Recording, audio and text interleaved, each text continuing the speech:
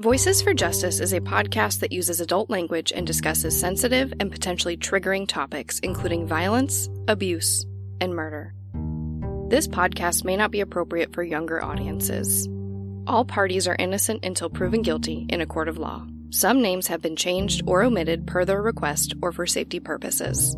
Listener discretion is advised. My name is Sarah Turney, and this is Voices for Justice. Today, I am discussing the case of Missy Bevers, whose murder rocked the small town of Midlothian, Texas in 2016, and caused an entire nation to be on the lookout for her killer after police released video clips of the person they believe may be responsible for her death. There are a few reasons I chose Missy's case. It was actually one of the first that I was ever just totally engulfed by. When police released the videos of the suspect, I found myself going down a deep rabbit hole watching analysis after analysis of these videos. It seemed like everything was up for debate. What this person was wearing, their gender, how they were walking, were they injured? This is one of those cases that just consumed me. Then I got an email from a listener, shout out to Lauren, who asked me to cover Missy's case. And when I went back to check to see if there had been any updates, I came across an article from 2018 about Missy's daughter Allison raising money for her mom's investigation. And that was it for me. I knew I wanted to cover her case and help raise awareness. Missy's case has had a lot of coverage, but the fact remains that her killer is still out there, and her family is still waiting for justice. So this is the case of the murder of Missy Bevers. This episode of Voices for Justice is sponsored by June's Journey. Everyone loves a good mystery, especially one with as many twists and turns as June's Journey. In this game, you step into the role as June Parker and search for hidden clues to uncover the mystery of your sister's murder. You engage your observation skills to quickly uncover key pieces of information that lead to chapters of mystery, danger, and romance. I've been playing June's Journey for a long time. And yes, I love uncovering hidden objects in these really fun scenes. But I also like putting together the pieces of this puzzle. I've said it before and I'll say it again, one of my favorite parts of playing June's Journey is chatting and playing with or against. If I'm honest, usually I like playing against other players by joining a detective club. And if that's not enough for you, you can join a detective league to put your skills to the test. I am also deep into building my island. And I mean deep, you guys. I've been playing for a very long time, and it's just really fun to see it grow. I usually find myself playing on little breaks during the day or at night before I go to bed. If you like games, if you like solving mysteries, I really think you're gonna like June's Journey. Can you crack the case? Download June's Journey for free today on iOS and Android. Missy was actually born Terry Leanne Strickland, but everyone called her Missy. She was born on August 9th, 1970 in the small town of Graham, Texas, to her parents James and Norma, and she grew up with her two brothers just 30 minutes away in Jacksboro, Texas, which was even smaller with a population of about 3,500 people. According to those who knew her, Missy had always been a social butterfly and just genuinely enjoyed helping others. She graduated from high school in 1988 and from college in 1995 with her bachelor's degree in science. After graduating from college, Missy worked retail. In 1998, she married Brandon Bevers and actually went back to school to get her teaching certificate and became a special education teacher at a local school. But after the birth of their first daughter, Missy and Brandon decided that Missy would stop teaching and stay home with the baby. By 2007, they had 3 beautiful daughters. So Missy's focus during this time was just family and friends and taking care of her children and creating a solid foundation for them in their home in Midlothian, Texas. Midlothian is about 30 minutes south of Dallas and had a population of around 21,000 people in 2016. From the mass amounts of pictures of Missy and her friends and family doing a million things in this community, and from diving deep into the Midlothian Police Department Facebook page, like you guys, I literally spent 30 minutes scrolling to the post from 2016 to find stuff about Missy. And I can tell you, Midlothian looks adorable. And the police seem to get more positive comments on their posts than a lot of other police departments I have seen on social media. Except, of course, for the occasional comment demanding justice for Missy. But as the years go by, Missy's kids get older, they start going to school, and they just don't need as much of Missy's attention anymore. So understandably, Missy found herself wanting to do something outside of their home now that she had all this time on her hands without 3 small children running around. So Missy became really interested in fitness. You can see it in her pictures and in her videos. She is sculpted. I mean, she just looks amazing.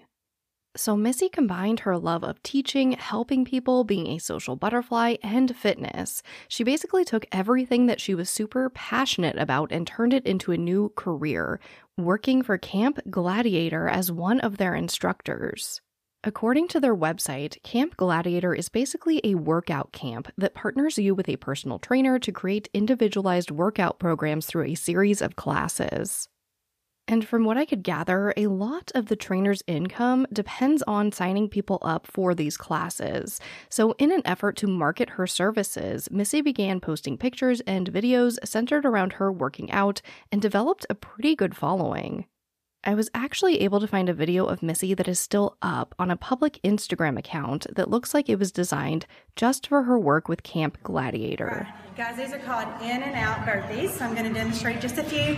Tomorrow we do 7 for the challenge. All right, here we go. By all accounts, she was super passionate about making this new job work. She was posting a ton on social media. She went to one of those big training events. I saw a picture where it looked like she had a vendor booth at some type of expo to promote herself. She went all out. And it seems like it worked. She had a lot of people that were fans of her classes, but she was more than just good at signing people up. She kept people coming back, and it seems like that is because she was actually helping them. And from what I've seen online, she really just cared for her students and was a genuinely kind person. So of course, people raved about her classes. And I'm not just saying that. The show of support from what would happen to Missy from her students and fellow instructors was genuinely touching, and you can tell that they really loved her. So at this point, her career with Camp Gladiator was pretty much in full swing, and she was teaching classes multiple times a week. On the night of April 17th, 2016, Missy noticed that it was set to rain during the time of her usual 5 a.m. Sunday class at the Creekside Church of Christ. And this was an issue because her class was normally held outside, but that wasn't going to stop Missy. She made arrangements to move the class inside and posted a picture on Facebook that said, "It's raining, we're still training." And she informs her students that there is shelter from the rain under the awning near the front of the church. At this time, Missy's husband Brandon was actually out of town on his much-anticipated annual fishing trip to Mississippi. So she texts him at about 7 p.m. to tell him that she loves him and was thinking of him, and a few hours later, around 9 p.m., Brandon calls her. But according to Brandon, she was already kind of half asleep, so it wasn't a very long conversation. So Missy gets off the phone pretty quick and goes to bed to get some sleep for her 5 a.m. class the next day. Of course, Missy wakes up extremely early on the morning of Monday, April 18th, 2016, to get herself ready, out the door, and in the church by 4:18 a.m. to set up for her class. By 4:35 a.m., her first student arrives. To explain what happens next, I'm going to read directly from a statement I found in one of the many search warrants filed by police in this case. Quote, "On April 18th, 2016, at approximately 5:06 a.m., Midlothian police received a call of an unresponsive person at the Creekside Church of Christ. The caller advised a female subject, later identified as the victim Terry Bevers, was at the location and was not breathing and was deceased. As first responders arrived on scene, they observed several exterior and internal doors with extensive damage to them. as well as broken glass throughout the inside of the church. Investigators arrived on scene and were able to access the video surveillance recordings from within the church. Investigators reviewed the video of the incident, which shows a subject wearing a black helmet, black balaclava, dark pants, dark long-sleeve shirt, black gloves, and a black vest with police in white lettering on the front and back. The subject is seen walking through the building, holding a hammer, breaking windows, and going through offices. At approximately 4:18 a.m., the victim, Terry Bevers, is observed entering the building through the main door under the awning area. The video shows Terry Bevers walking toward the suspect's location. Neither the suspect nor victim were seen again on video. The victim was later found deceased at the southwest corner of the interior of the building. Terry Bevers had multiple puncture wounds found on her head and chest, and they are consistent with the tools the suspect was carrying throughout the building. End quote. The Midlothian police are on the scene in minutes and get right to work interviewing witnesses and pulling surveillance video. But despite Missy's students being on site possibly during or right after her murder, no one was able to identify the person inside of the church with her. And by 4:30 p.m., the Midlothian Police Department issues a statement asking the public for their help. They describe the situation and add that they believe it might have been a burglary gone wrong type of situation. They also state that they are releasing photos and a video of the suspect. Unfortunately, none of the videos released have sound, and they are pretty grainy, so it's hard to make out details. But this first video is 8 seconds long, and it shows the suspect doing something with their hands up near their right shoulder and walking diagonally from one side of a large hallway to the other. This episode of Voices for Justice is sponsored by Quince. Quince has transformed how I shop. I'm not gonna lie, I don't love paying extravagant prices for things that don't last. But imagine upgrading your wardrobe with luxury essentials at unbeatable prices. They offer things like a 100% Mongolian cashmere sweater for $50, washable silk tops, and timeless 14-karat gold jewelry.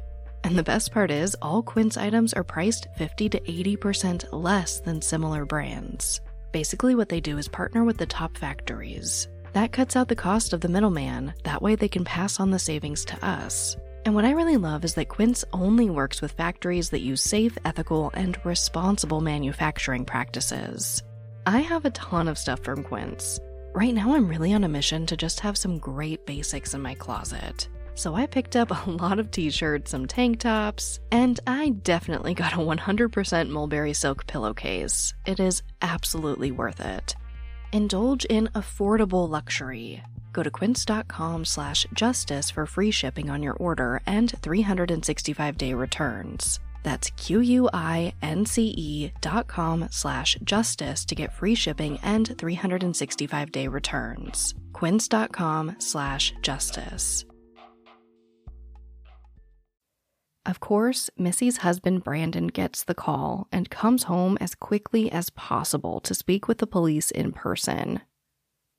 And the next day, on April 19th, Missy's husband spoke to the media for over 20 minutes answering their questions. At first, I didn't really plan on playing all of this audio for you. But after re-listening, I thought I would be doing Missy and her family a disservice to not play it in full. Obviously, the statement from the spouse of any murder victim is pretty important. But I also think Brandon, Missy's husband of about 20 years at this point, probably knows her pretty well, and I do think you learn a lot about Missy and the case from this interview. I also think an interesting aspect in this case in general is the way it was reported on by members of the media. I encourage you to really listen to the questions they ask, and how, in my opinion, they kind of coach Brandon along to keep giving statements. He clearly asks for privacy and says he doesn't want to sensationalize the story, and he also seems clearly uncomfortable giving away too much case information, but you can hear him just kind of give in to that pressure, which is completely understandable and easy to do. Journalists are trained to get this information out of people, oftentimes thinking of their feelings after thinking of the story.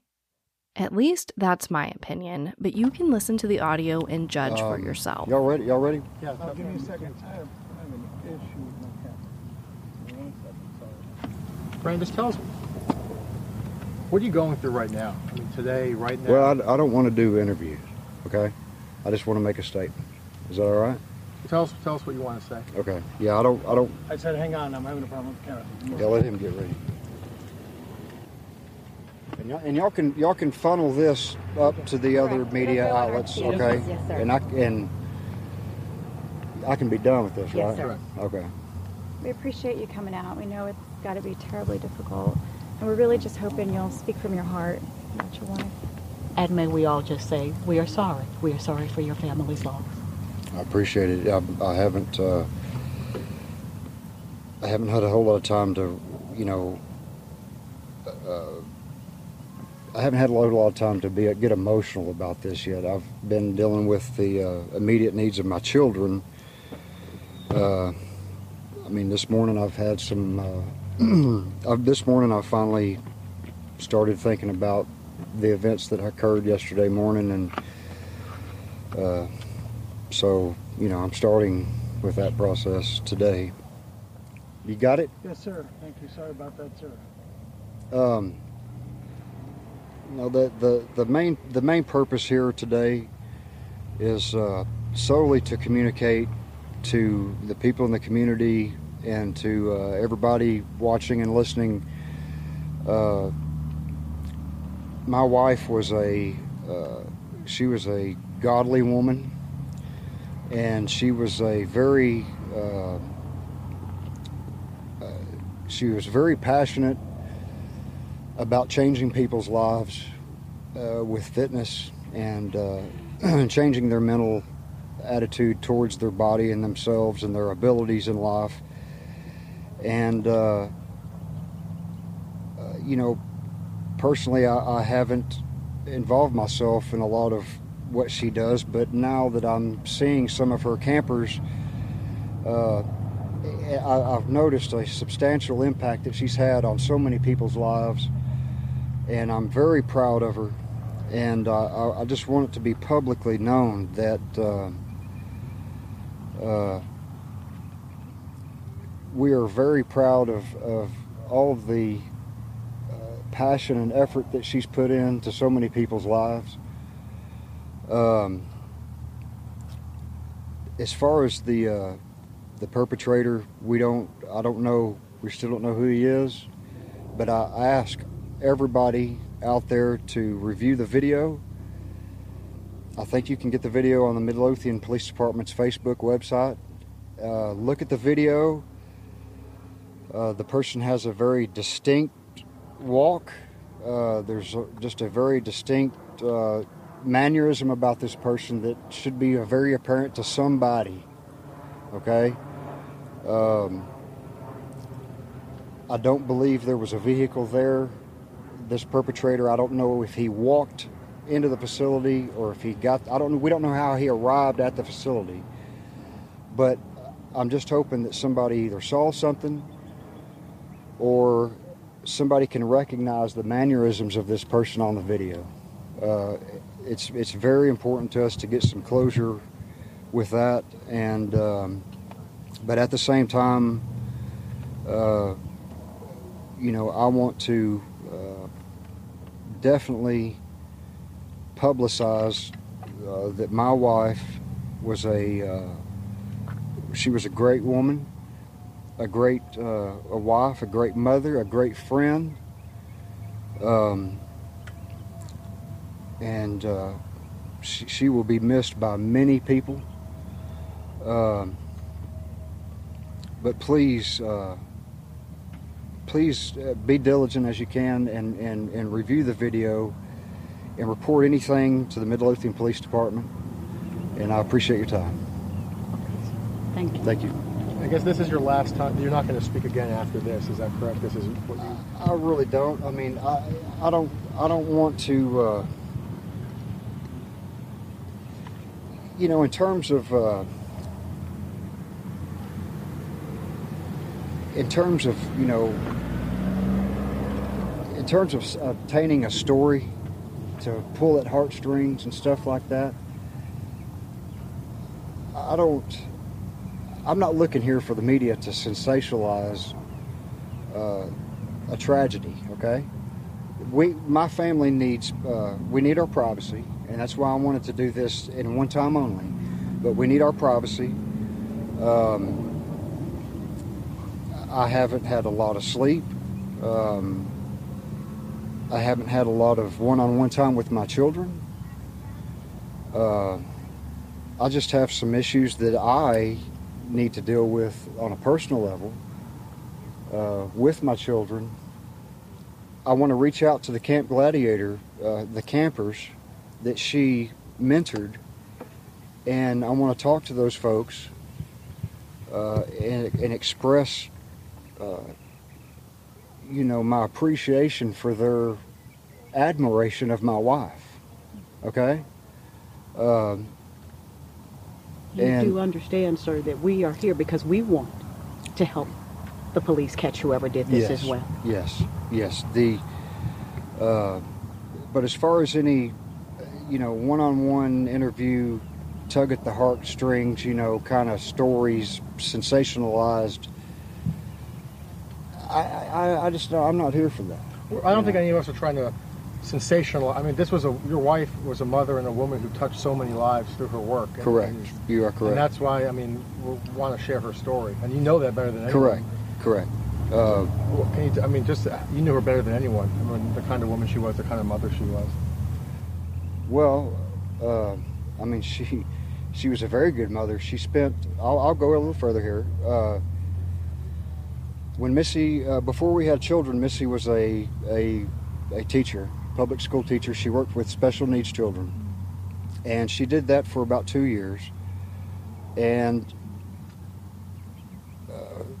I could see the amount of outpouring in her soul to help needy people, okay? And especially at that time, it was special needs children. And then we had children. She stayed at home, raised our children, and when she got back into the workforce, or when time allowed her to do things for herself, she found Camp Gladiator. And through raising our 3 children, she transformed into a different physically person, a mother, but she decided to become physically fit, and for a 40-some-odd-year-old mother of 3, she was very fit and transformed on an unimaginable level. Her body pretty well sold her abilities in transforming and helping other people. And but she was very passionate about helping these people, and I would catch some of her campers' remarks on her Facebook page about how excited they were of the results that they've seen through her efforts, and I'm proud of her. We're very proud of her. She meant a lot of things to a lot of people. What did she mean, though, to you as her husband? Well, she was a companion. We enjoyed fishing. We enjoyed going to the beach. We spent a lot of time at the ocean.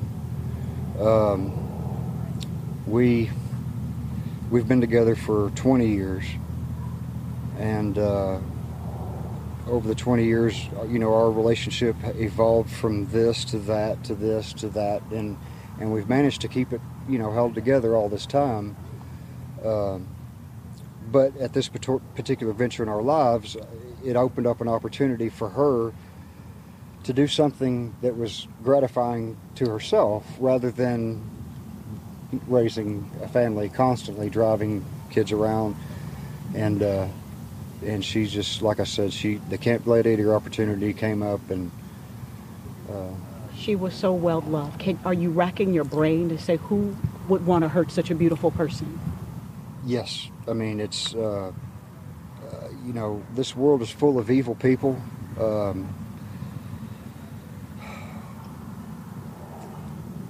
I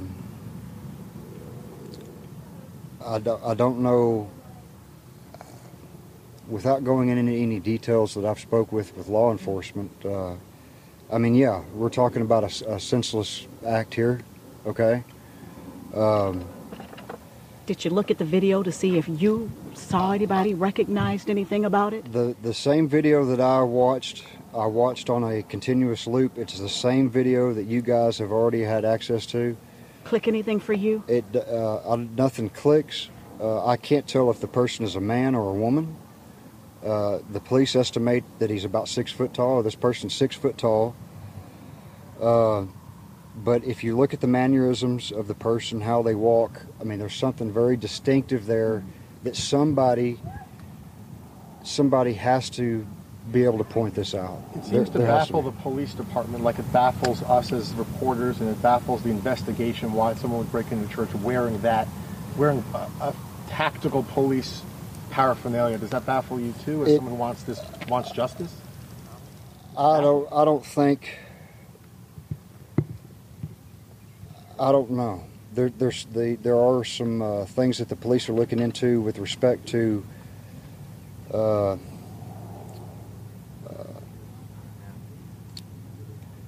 timing of it and the arrival of my wife. The person wasn't in tactical gear. That wasn't tactical gear. That was a shoddy amount of clothing to look like some type of an enforcement officer. It wasn't real tactical clothing. What did it look like to you? Well, I mean, from the video, as best I could tell, it looked like maybe motorcycle boots or some type of military-style boot. I couldn't tell the pants. It looked like some kind of flimsy, like sweatpants or something. I couldn't really tell. But the jacket was just a generic police jacket, kind of a velour-looking police jacket. And I couldn't even identify the helmet. The person was wearing a helmet, and I couldn't identify whether it was a motorcycle helmet. I don't know if there is a motorcycle avenue on that outfit, or if it was a tactical avenue, because the helmet, I couldn't even tell what it was. Do you think someone wanted to hurt Missy in particular, or this was... I do not know the answer to that. She posted on her Facebook that she was going to be there. Is that something that police have also looked into, perhaps, that they've talked to you about? Well, the date, time, and location of her camps are publicized. They're known. Those times and schedules are already predetermined. It definitely sets up an opportunity for the unknown to happen, particularly since she arrives there early before anybody else does. But if you look at the video, and I don't know how much of the video the police has released, but if you look at the video, and from what I understand, the perpetrator came through the back door, okay, and spent several minutes rummaging from room to room. If I'm not mistaken, he might have broke some glass in this room looking for something, broke some glass in this room looking for something, spent some time in the kitchen area. But by the time my wife arrived, I don't know of the video at that point, but according to the police, shortly after the altercation, needless to say, it's the opinion of the police department that the perpetrator didn't know the presence of my wife, or that she was going to be there. I think my wife walked in on a robbery. That's just an opinion. That's not fact. So you don't think she was targeted, or that she was particularly? In strictly my opinion, I don't think she was targeted. And to the best of my knowledge, when my wife arrived, there was no other vehicle in the parking lot. And otherwise it would have obviously drawn, my wife would have seen that. So as far as I know, and you have to confirm that with the police, there was no other vehicles on the property.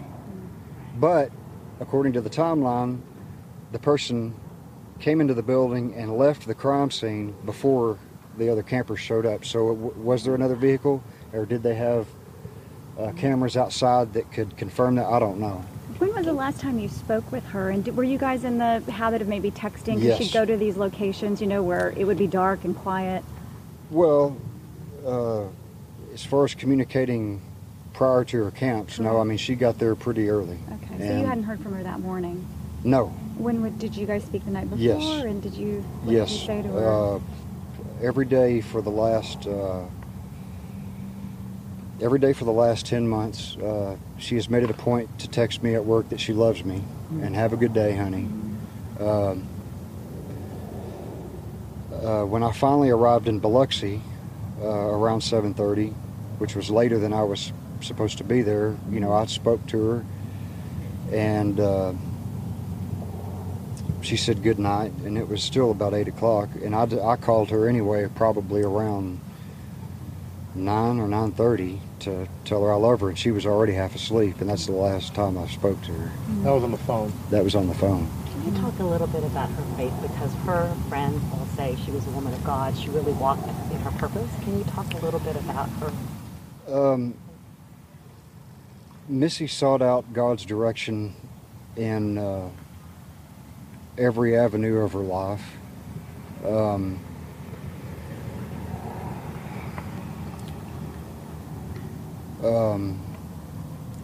Here recently, she was actually reading a book that that the regional camp gladiators, her regional director gave to her, and it was about essentially a purpose-driven Christian woman. That's not the name of the book, but she read that thing from front to back, and I could sense her implementing. I didn't read the book. I didn't know what the contents were, but I could sense her implementing, some of the things within that book in her life because it was, very meaningful to her. We've been going to the Cowboy Church for about 15 years. We've raised our children there. We're not, we're not cowboy people, but that church has been the church and the members of that church have been some of the dearest friends that we've ever had, and some of the best friends we've ever had in our lives. Now, did your daughter sometime go with her to camp? Yes. There was another camp that she conducted at 9 a.m. on different days of the week, and my daughter would go with her. But not to this one at 5 in the morning? No. Okay. No. You mentioned you haven't had much time to talk with your children. Are you going to, I guess, that conversation, do you just avoid, do you have to answer their questions? I mean, do you try and steer them into just positive memories of mom? My two oldest children are they're completely aware of what has happened. My youngest one is not completely aware, but we have talked about Missy's father. Missy's father passed away about 1.5 years ago, and he's buried in Jacksboro. And I was talking to the girls about burying her mom possibly next to her father, because Missy was a daddy's girl too, and the girls didn't feel real comfortable with that, being that it's that far away. So we opted to have her buried here locally so she can be close. But we haven't. My two oldest girls, they're doing really well. Like I said, I haven't had a lot of one-on-one with them. They've fortunately had a lot of friends coming by, and they're in high spirits, but I know that I know that, you know, this one-on-one situation is going to occur, so, and I'm ready for it. How old are your girls, sir? 15, 13, and 8. Does it mean a lot to you that the last thing you said to your wife, I know you said she was half asleep, but you told her that you loved her. I know you were out of state for this trip, and then but you were able to communicate with her. I guess, do you think back, is that a blessing to you that you were able to tell her how much she meant to you? Well, fortunately for me, we communicated that every day. And it was she texted me every day and said, "I love you, honey. I hope you have a good day. I've been having a lot of health problems here the last 6 months." And but she has gone. I know that she has devoted quite a bit of time and energy into her Camp Gladiator thing. And, you know, she has made it a point every day when I show up to work, I receive a text about the same time. "I love you, honey. I hope you have a good day." And she was an exceptional wife. Where do you go from here? I don't know. I really don't know. It's just one day at a time right now. I know that, you know, fully relying on God through prayer and connection with my church family, that's very important right now. In my immediate family here that's taking care of my kids, and but outside of that, it's just, you know, day by day. Is it real yet? Is it real yet? No, it's not real yet. No, it's not. Is it real for a camera crew to be sitting in my driveway? No. I guess perhaps the last thing, I know you've spoken, for those who didn't know Missy, never had the opportunity to take a class with her, or didn't know her from church, strangers, what do you want them to remember about her? Especially as this investigation goes on and police are relying on tips and help from the public, what should people keep in mind most about Missy?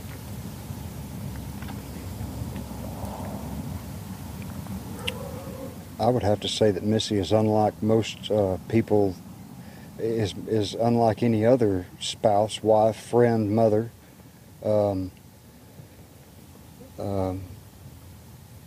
You know, when you lose a loved one, you know,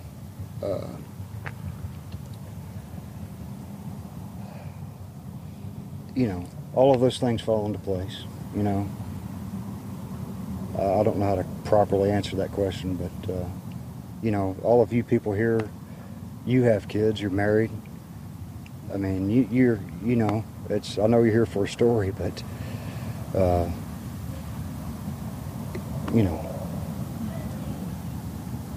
It is not lost on us either. We are sorry. Thank you. Thank you. Will very you say much. and spell your name for us, please? Brandon Bevers, Brandon. Last name Bevers, Bevers.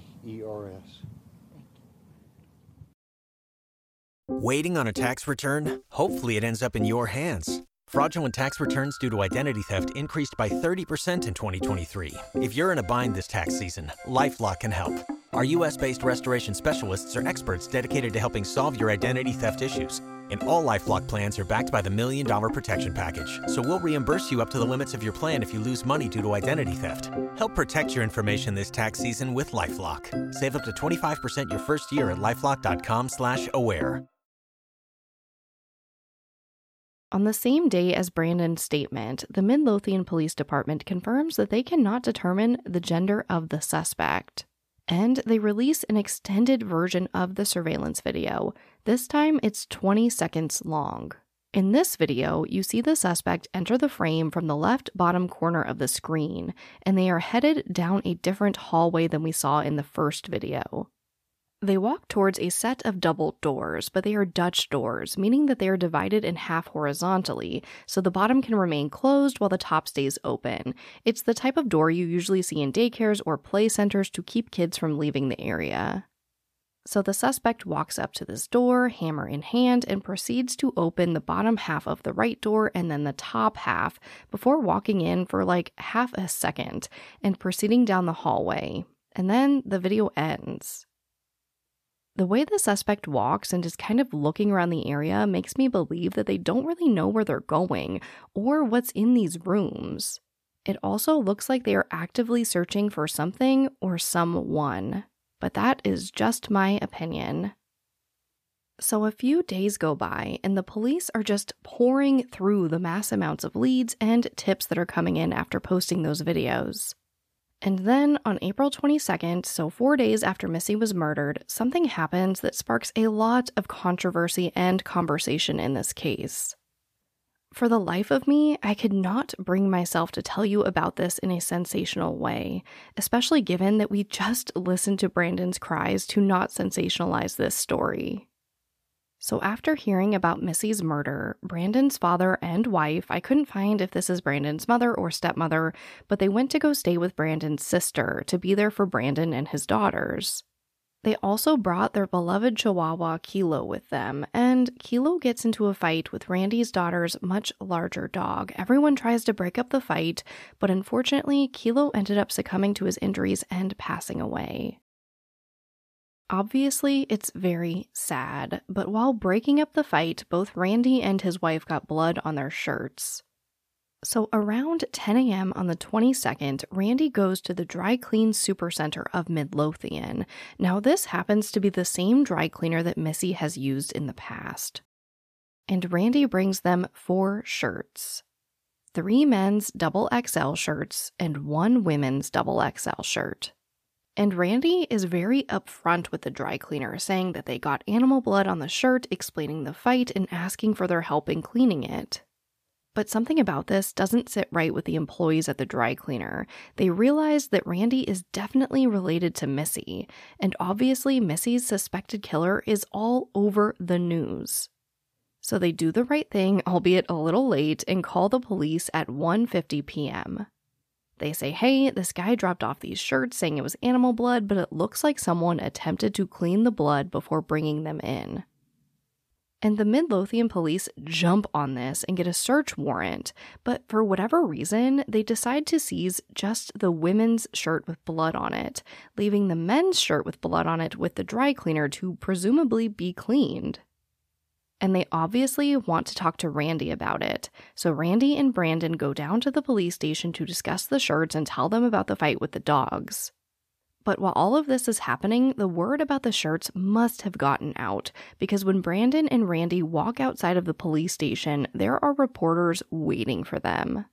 A few different news outlets have published video snippets from this kind of impromptu press conference they held, and even though this clip I'm about to play for you jumps right into a live stream while Brandon is discussing some pretty critical details about verifying that he was in fact out of town when Missy was murdered, it is the most complete clip I could find.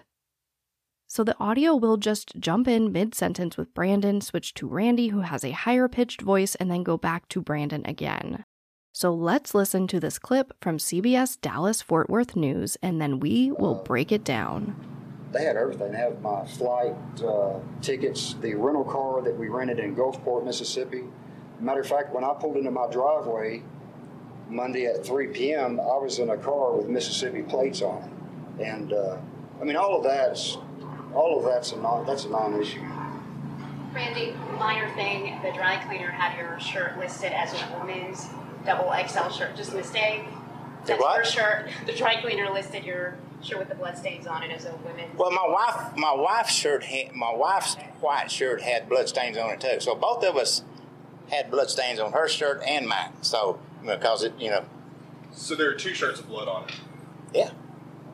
The one only listed one. The one only listed one. Where's the other shirt? The dry cleaners. So the dry cleaner calls and says there's blood on. I don't know what I don't know the conversation between the cleaners and the police station. Okay, I don't know that conversation. So you're saying there's blood on two shirts. There's 2 shirts that's got blood on. Okay. And then, Randy, even though it's brought you this attention, would you say that you're glad that they're looking so closely? You better at all believe of it. this? You better believe it. You better believe it. If they weren't, they wouldn't be doing their job. Okay, so by them doing this, it tells me that they're being diligent and doing their job on any tiny little whatever comes across is being looked at, and it should be. So that's great. Do you have a photo of that Chihuahua? I know I keep a lot of photos of my dog. No, my wife would have, but I don't have one. But but it's just little. That was that dog was her. That dog was a very precious animal to her. Yeah, it was. Very. What's his or her name? Huh? Kilo. Kilo. Kilo. Can you get your wife to email us a picture of the dog? Well, we'll see. Did you guys talk about anything else with the investigators other than the shirt and the dogs today? Not really. We've been just sitting there waiting for you guys to show up. So. And I know, Brandon, you've talked with investigators several times. You continue to do that clearly. I mean, how many times would you say you've talked with them? Yeah. I've only had one. Formal interview that was in an early stage of the game, but and they call me periodically, and I call them periodically because I think of certain things that I want to make sure that they're looking into. I even called them today, and I was like, "You need to look into this avenue. You need to look at this," and in 90% of the cases, they've already done it. So, but it's, I sit and I think about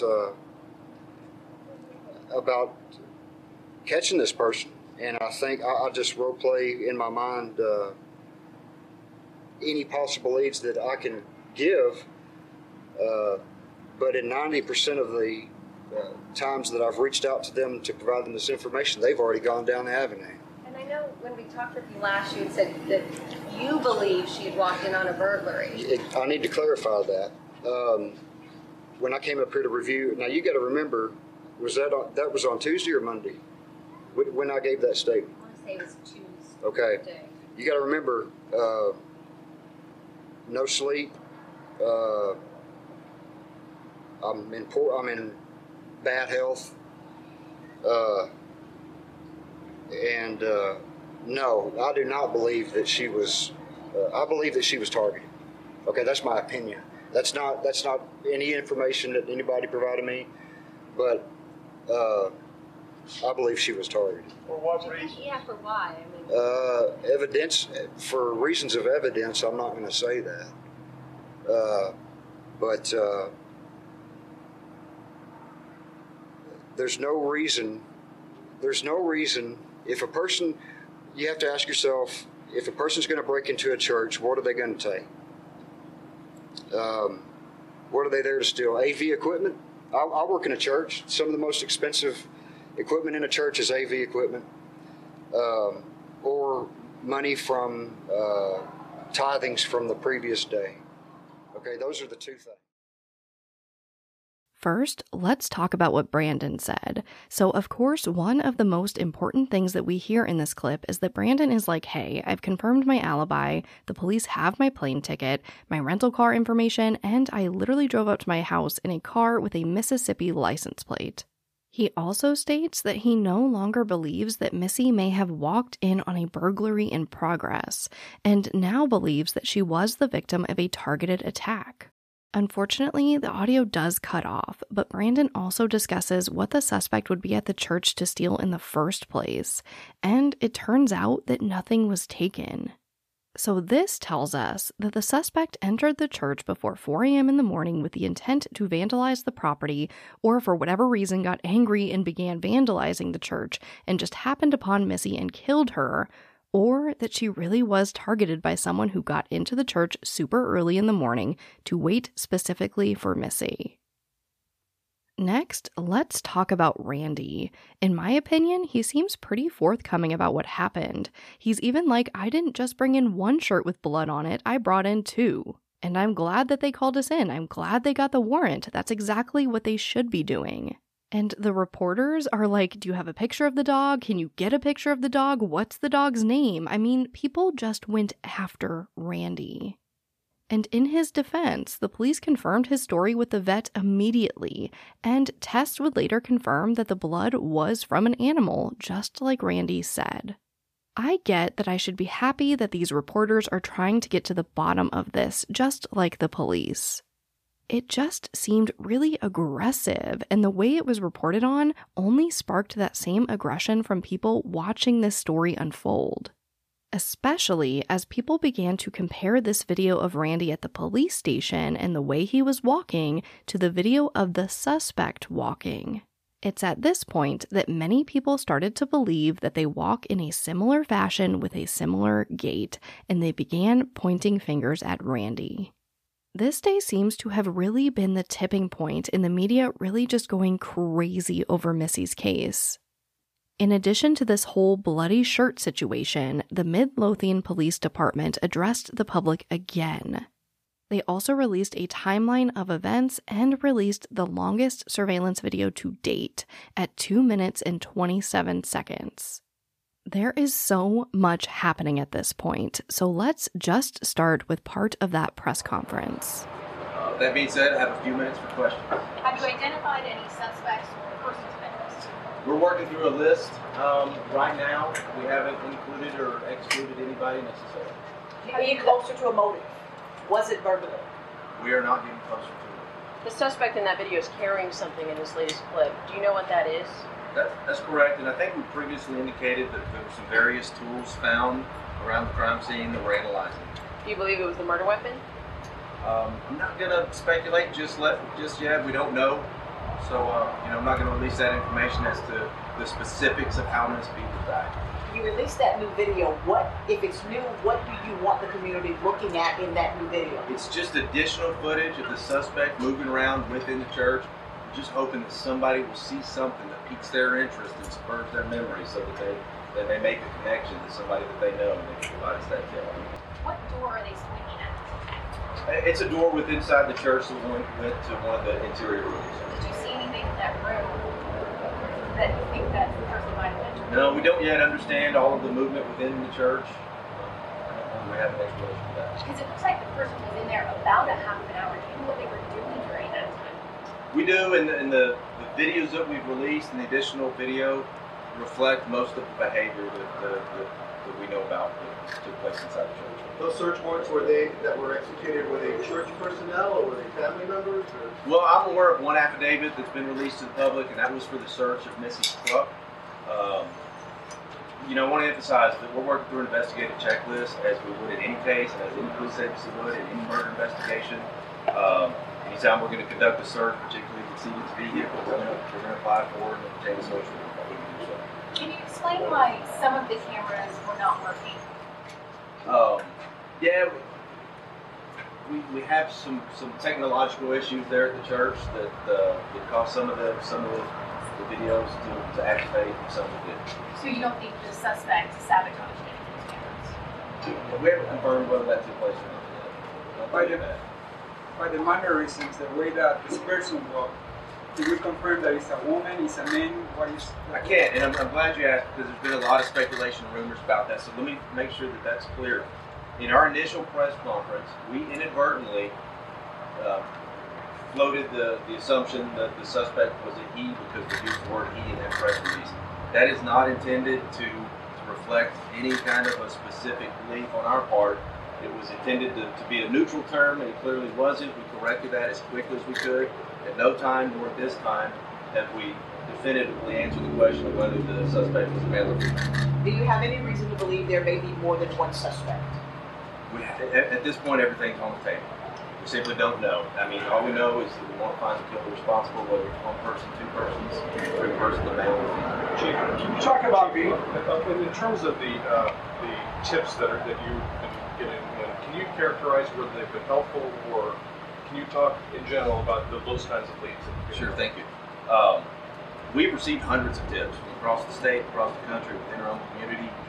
The vast majority of those complaints, the vast majority of emails, the vast majority of Facebook commentary and Facebook messages to our department are opinions as to the gender and opinions as to the gait and what that may indicate from just a common sense observation standpoint. We have received some tips that we feel like are actionable, and we're jumping on those as quickly as we can to follow them up. Have you been able to confirm that her husband was in fact in Biloxi, Mississippi at the time of the murder? We're taking steps and working closer to an absolute confirmation, but so far the husband has been completely compliant with our Can you talk about being overwhelmed by the interchange tips? It's a small department. It doesn't feel this. Sure, it is overwhelming, and while I don't want to discourage, small tips, I can say at this point, any more opinions or speculations as to gender or opinions or uninformed opinions about the gait or the potential injuries or potential maladies that the suspect may suffer from aren't particularly helpful. Having said that, reiterate, I don't want to discourage the tips. I'm hoping that somebody has some specific information that cues their memory. But as far as speculation and tips or opinions, at this point, they're not particularly helpful. How restless is this community since this crime happened? I can tell you that if we had indication that made us feel strongly that the community was at further risk, we would take steps to reduce that for us the best that we can. Obviously, the killer's still out there. We're well aware of that. I'm sure that everybody's concerned. The community's hurting. Everybody just wants Mrs. Diller to be caught. Do you believe the suspect is still in the area, or how wide is the net in terms of looking for this person? I don't know that it'd be wise to comment on how wide a net we're casting in the investigation. I still want to get any information out that might jeopardize the investigation subsequently. I can tell you we're casting a wide net. We're casting it everywhere where we think we might possibly recover leads. Why is the ATF involved? Well, with the attention that the case has gotten, we've had a lot of offers of support from our law enforcement partners. We've taken up every offer that's been received. Who all are you working with? I'm sorry? Who all are you working with? So we're working with some local municipal agencies. We're working with the Federal Bureau of Investigation, the ATF, and the U.S. Marshals Office. Why is the FBI involved? Because they offered to help and we needed to help. They have a large amount of resources to help better manage all the information and investigative efforts. We felt like we needed that to help focus the investigation and so as not to miss something. I have a time for two more questions. The SWAT-looking gear that the suspect was wearing, as far as you guys can tell, is it authentic or does it look like? It's hard to say. There's been some reference to the gear as police garb, SWAT garb, riot gear. I don't know which term best categorize, would describe the equipment that's worn. It's not the best video. So far, that hasn't led us to any specific leads. You mentioned that you have a list of suspects. What can you tell us about that list of suspects that you have? As we would in any investigation where we don't have a strong suspect from the beginning, we have a list of people. Some names have been put before us that we're not discounting. We're working every one. How long is the list? Thank you, guys. I appreciate it. You'll have a good afternoon. So we learn that they are partnering with outside organizations, issuing search warrants, and still asking the public for help.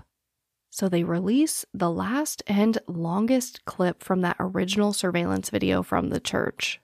The suspect is again in another hallway, or possibly the other end of the same very long-looking hallway from the 20-second video. They walk out of frame and it cuts to another camera, where we see the suspect holding what appears to be a hammer. They open a door, linger there for a second, and walk to the next door. But this door is locked, so the suspect uses again what looks like a hammer and possibly another tool to try to open the door. But they aren't able to get it open. So they turn towards the camera and their hands go to their shoulder. It looks like they might have been adjusting some part of their clothing or putting something away in some type of pocket. Then they walk diagonally towards the camera and again out of frame.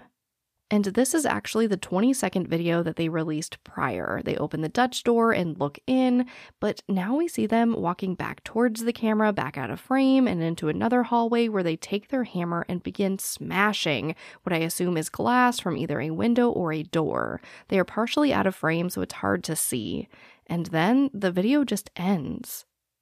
Despite there not being a lot of action in this video outside of the window smashing or glass smashing, whatever they were smashing, I get why they released this longer version.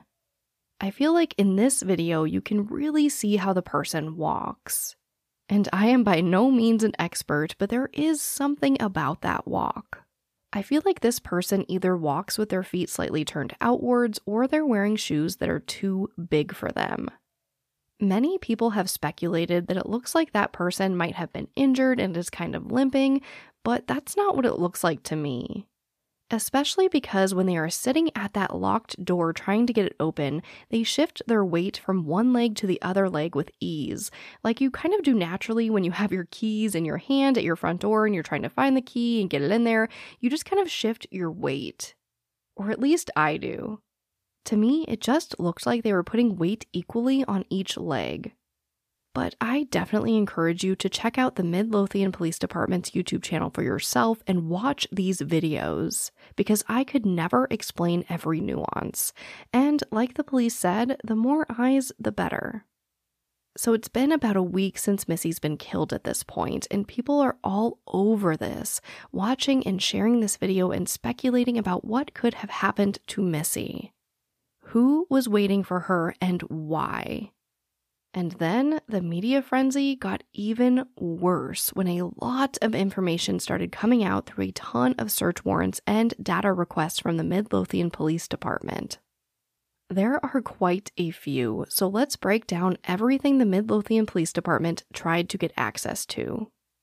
First, of course, they got Missy and Brandon's electronics, including Missy's phone and iPad. They also asked AT&T for a complete tower dump so they can see every single person in a 5-mile radius of the church with a cell phone between 3 and 5 a.m. on April 18th. They also write a warrant for the social media platform LinkedIn. According to the warrants and emergency data request, they wanted to get access to Missy's messages. Missy received a message from a man that she didn't know that her friend described as being creepy. In addition to this one-off message, Missy was also having conversations with a man in the last few months before her death that were considered to be of a flirtatious manner. None of these messages have been released to the public, and as far as I know, the man that she was speaking with hasn't made any statements either. So we know almost nothing about these messages other than these vague descriptions. In addition to the electronic devices and messages on LinkedIn, they got access to the phone records of 9 people they refer to as, quote, target numbers. The document I got had the first name of each person redacted, but we know that at least 4 of the 9 target numbers were people with the last name Bevers.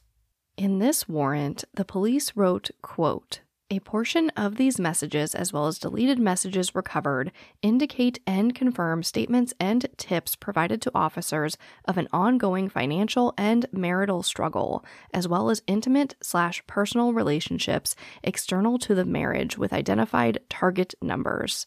End quote. Needless to say, when these documents went public, people went absolutely crazy over this.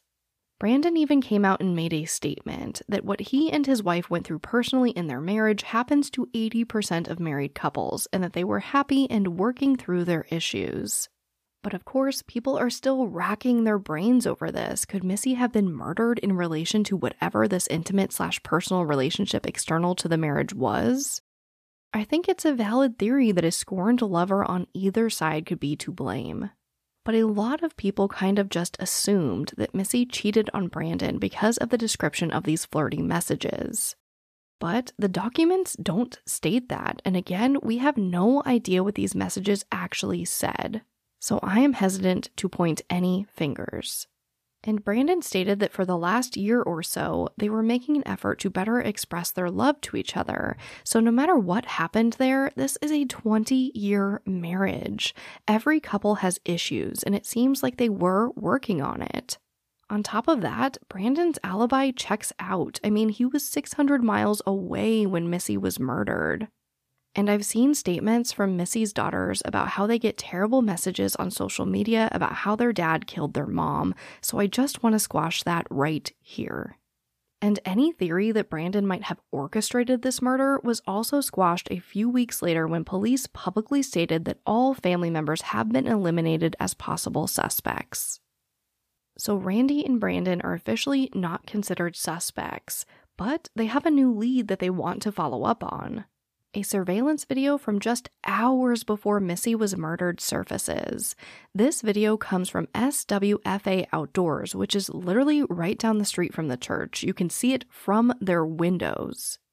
This video shows a lightly colored, possibly silver Nissan Altima from the year 2010 to 2012, and it's kind of just circling the parking lot, and then it stops, the driver turns off the lights, and then continues circling.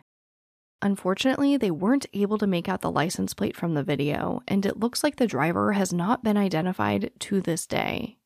At this point, SWFA Outdoors offers an additional $10,000 to the reward for information leading to the arrest of Missy's killer. And this appears to be the last major lead in the case. As time went on, the media got less intense and Brandon stopped giving as many interviews. But in one of the last I could find, they did ask him who they thought could have killed his wife, and he says that he honestly doesn't know.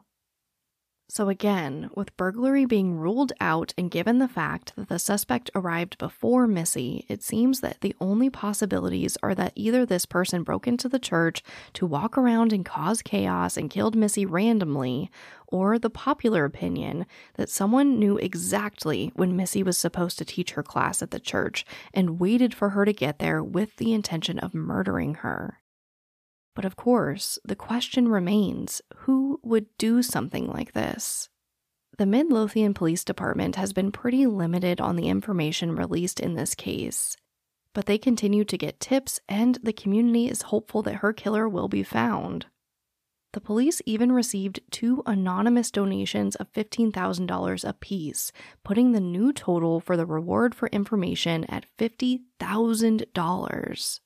And of course, there is still so much hope to find a resolution for Missy and her family. In 2018, a new detective was assigned to the case, and that's when Missy's daughter Allison raised and sold a pig at auction to help fund the police department's investigation. And she actually made $15,000 when a local women's group pulled together to buy the pig. There's a video on YouTube of them all hugging Allison, and it will absolutely make you cry. I am about to cry right now just talking about it.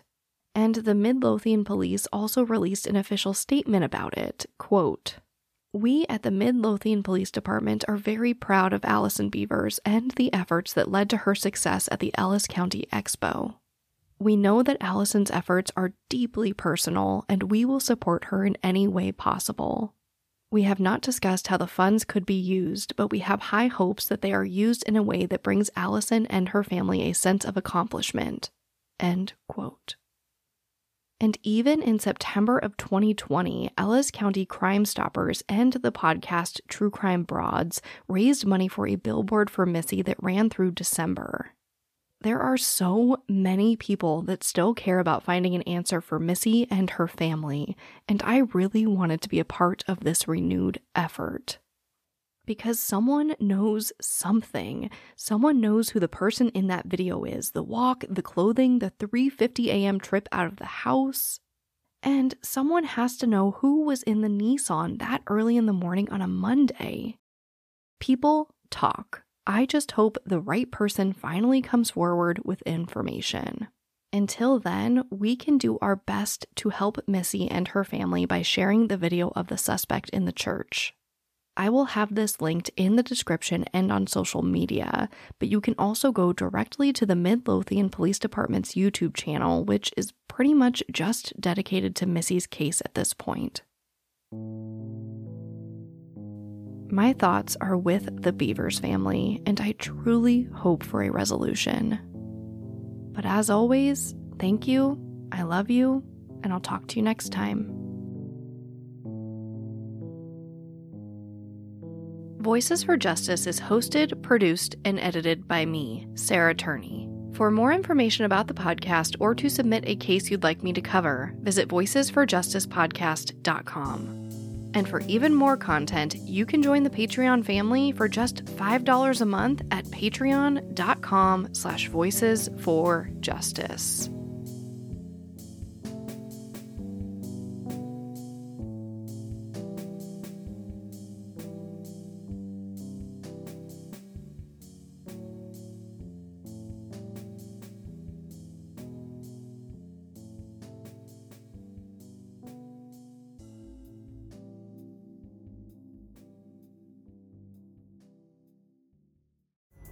Pulling up to Mickey D's just for drinks?